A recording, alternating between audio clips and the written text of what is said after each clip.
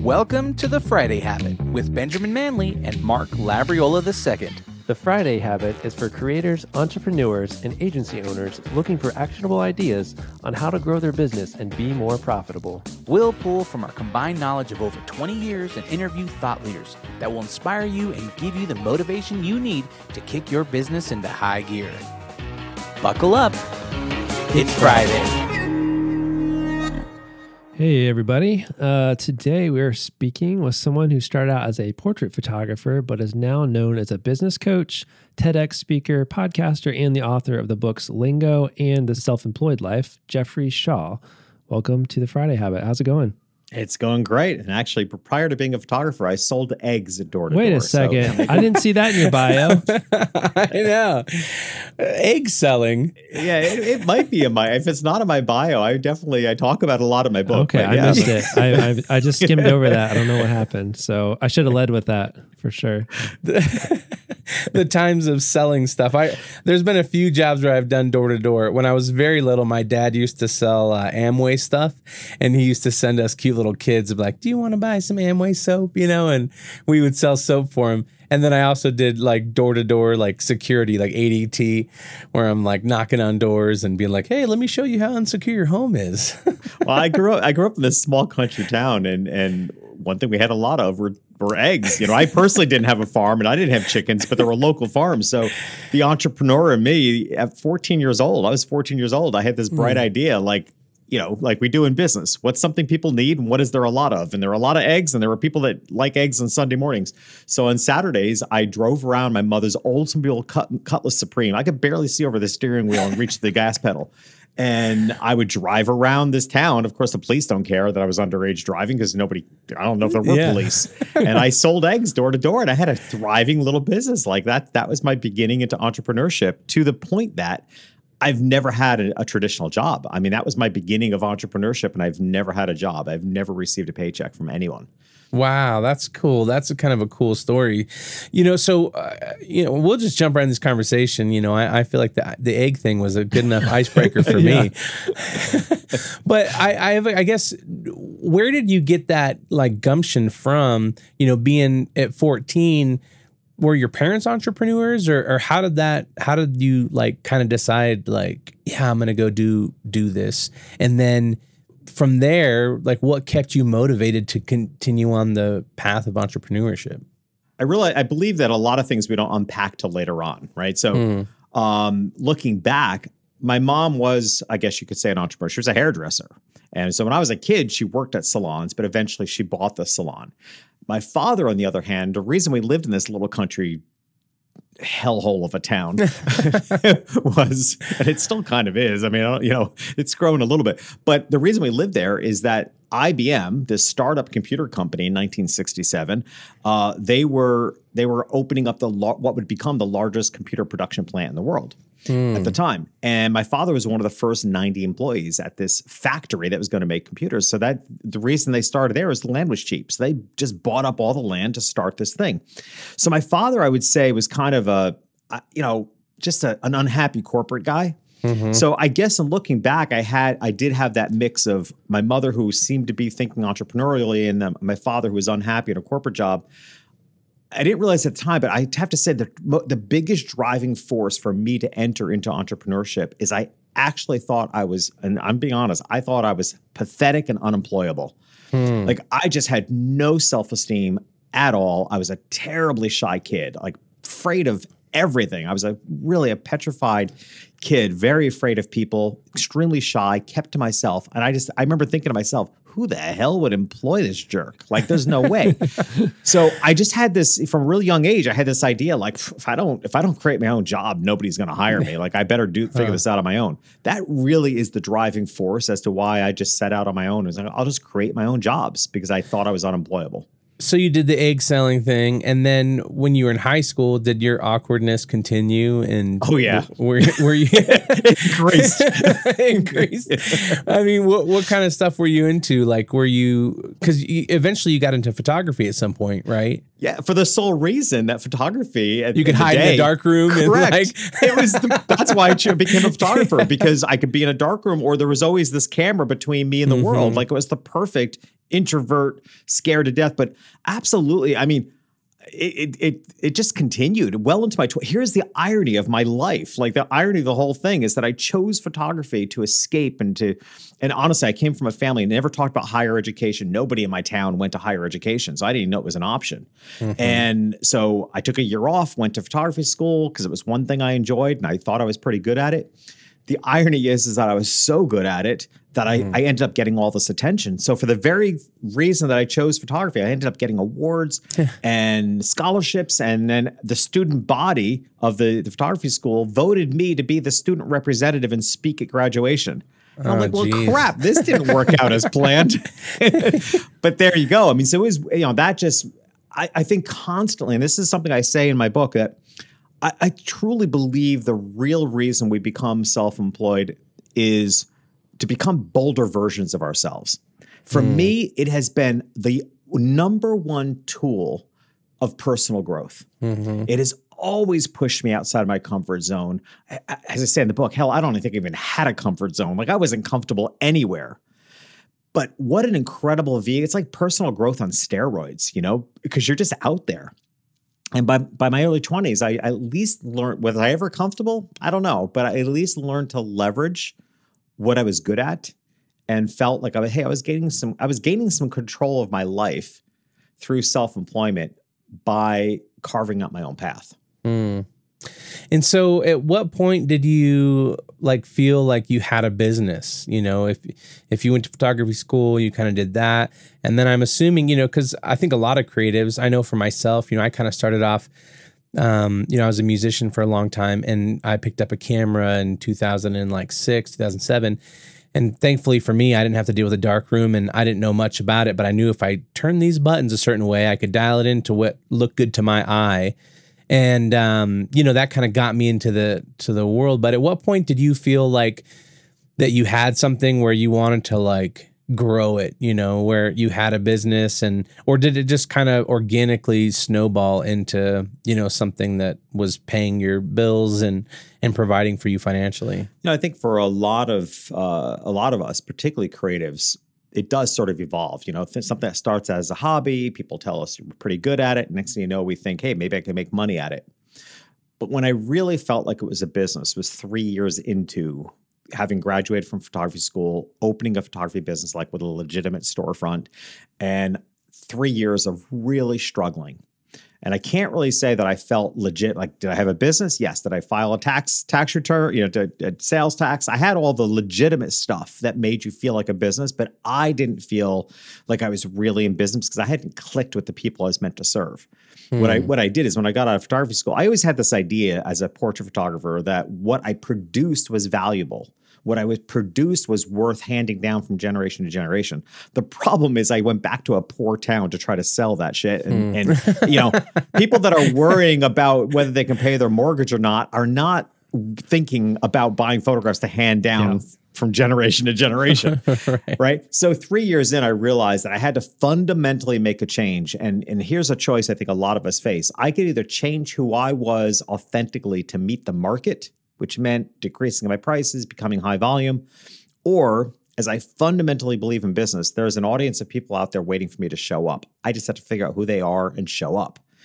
And what I realized is that who I was meant to be for were very affluent families, having nothing to do with their money because I was a poor kid. I couldn't define what a lot of money even meant.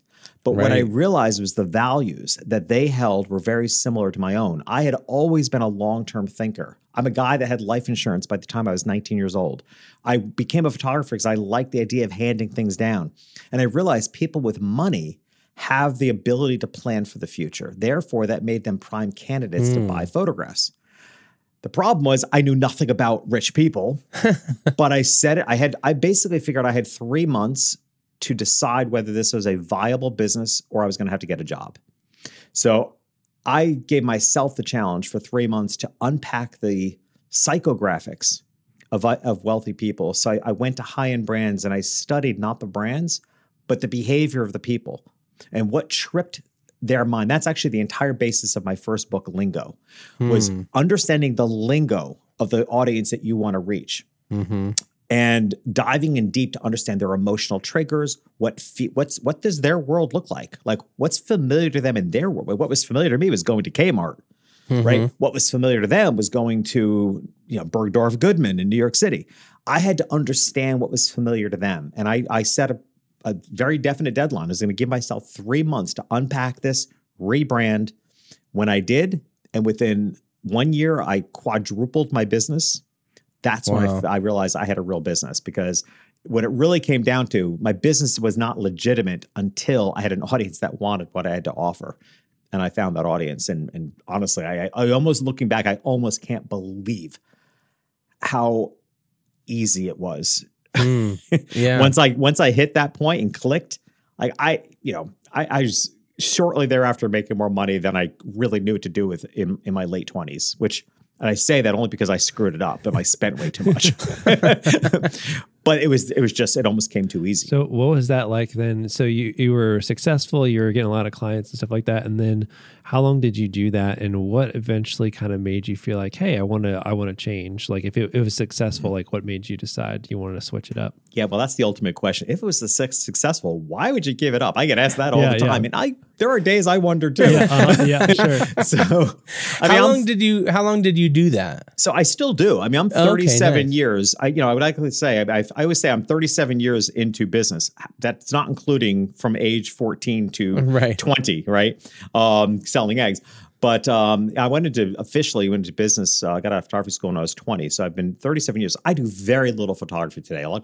These days, I'll do maybe 6 shoots. Just for clients. I'm sure that it's just, it's like relationships you've built over the years that like certain ones. One of my clients flew me to Hawaii this year. Like, I'm not going to say no. Okay, fine.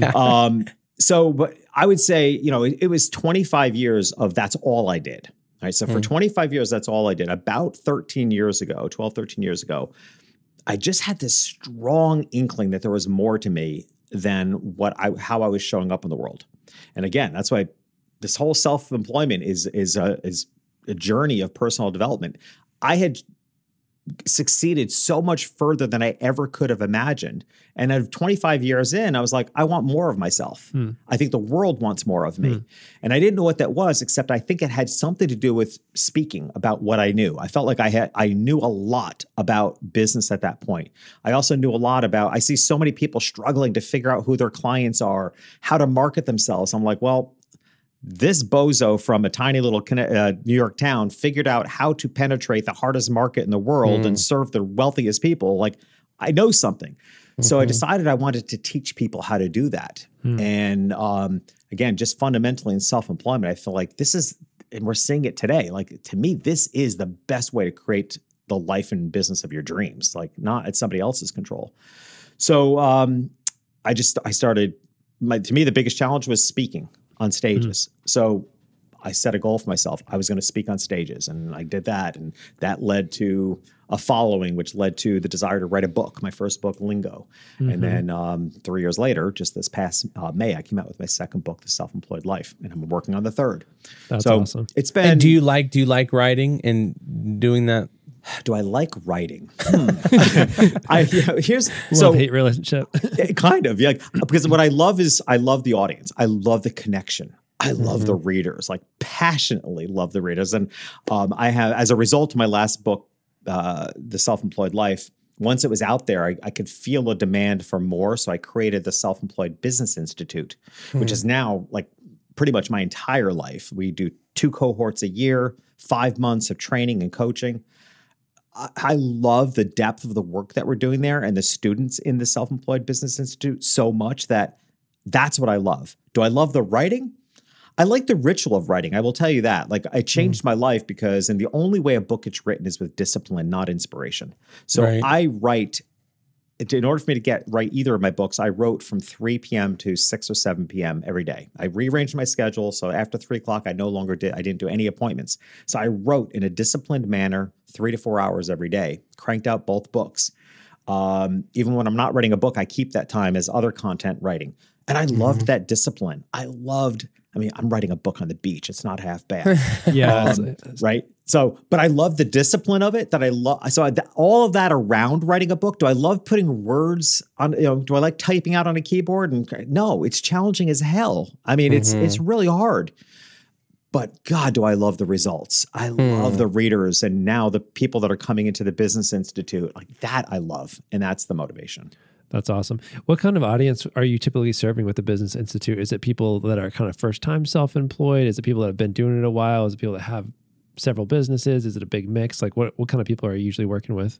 Yeah, it can be a little bit of a mix, but I think commonalities they're almost all, and this is intentional. We're attracting people that have been in business for some period of time. I'm not really focusing on startups unless, which is what we find a lot of, is that there are people that are brand new in a new business, but they've been in business for 10 years or 20 years in something, either a related field or often entirely different. One of the students was a bookkeeper for 20 years, and now she's got a home-based bakery, right? So, it's a dramatic pivot from what she was doing, but she found another passion that she loved. That's who I love to work with because they have experience and they have information. And this goes back right to who I am as a photographer. At some point in our lives, we tap into what we're really good at, and we might ask ourselves, and I would encourage listeners to ask themselves, like, why? Like, why are you good at? One of my favorite questions to my coaching clients is, what's a unique way that your brain ticks, right? The unique way my brain ticks, which either I'm not sure yet if it brought me into photography. I think there was an inkling, but it got mastered for 25 years of being a photographer, is that my brain is really good at organizing chaos.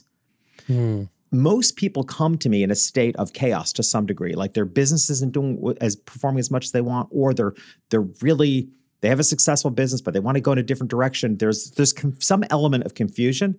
And I'm like, bring it on, because my brain thrives in that. And it's totally based on being a photographer, because a photo shoot is nothing but chaos. Right. I photograph entirely on location, by the way. I should clarify that because, I show up on a location. I'm at a location I've never been at before, lighting I can't control, people I've never photographed before. It's chaos. I thrive in that environment. So I'm really good at coaching people who come with pieces, which is exactly where most people are uncomfortable.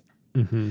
Yeah. Right. So most of the students in the Self-Employed Business Institute are coming with some experience, a variety of fields for sure. But that, again, I enjoy that because fundamentally, it's our jobs, particularly as coaches. It's my job to be in the shoes of who they serve, to let them know, if I'm who you serve, what do I need to see, hear, and feel from you in order to choose you?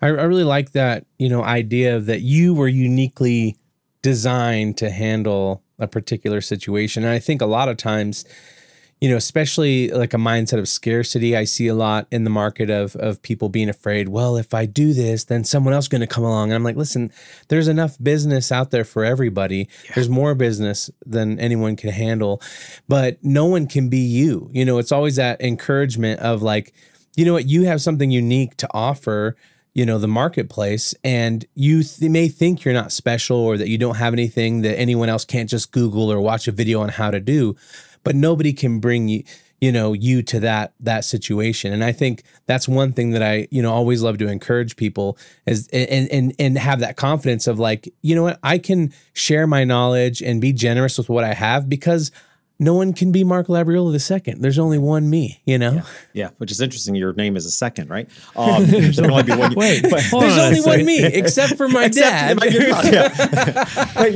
make the perfect point. You're making the perfect point. I refer to this as unique perspective, right? Because very few of us are in a field that we're alone in. Okay. Very few of us. And, I say Steve Jobs and a handful of people are actually original thinkers. The rest of us are just picking up pieces in the universe and putting it together, maybe in a unique pattern. But the fact of the matter is, most of us are not in a field by ourselves. But here's how you can stand out. It's really getting in touch and understanding what's your unique perspective. How do you see what you do differently than everybody else? I am different than any other coach because of my photography brain. I can see, as a photographer, just think about the reason I'm a good coach is I can see in you what you can't see in yourself. In the same way that you can drop me in any place on the planet and I'll see a photograph that other people are walking by, right? Right. I can see in you what you can't see in yourself. My brain thrives in chaos. I see the world in pixels and I'm imagining how it comes together, right? Yeah. You know, it's owning that in yourself that affords you your unique perspective. I'm not in a field of coaching or education on my own, but I am absolutely unique in the way that my brain works and how I can help people. We all have that. I always say your unique perspective is more unique than your DNA, because think about siblings in a family. Like siblings that can grow up in the same family, same environment, and actually have a very different take on their childhood. Why? Because you're laying your perspective on those experiences. So we are actually completely unique people in how we see things. All right, we're going to pause this conversation here. Go to thefridayhabit.com. There you can find show notes for this episode. There you can also find links to our websites and ways to get in touch. At the bottom of the page, you can download our guide to the Friday Habit System that will show you how to set aside one full day each week dedicated to working on your business instead of in your business. If you're not already, make sure you subscribe. If you enjoyed this episode and want to hear next week's episode, subscribe so you get notified. Also, leave us a review in Apple Podcast app or wherever you listen to your podcasts. And if you want to potentially be on one of our episodes with a question you ask us, go ahead and record a quick message in your phone, voice memo, and email it to hello@thefridayhabit.com. Until next time, live every day like it's Friday.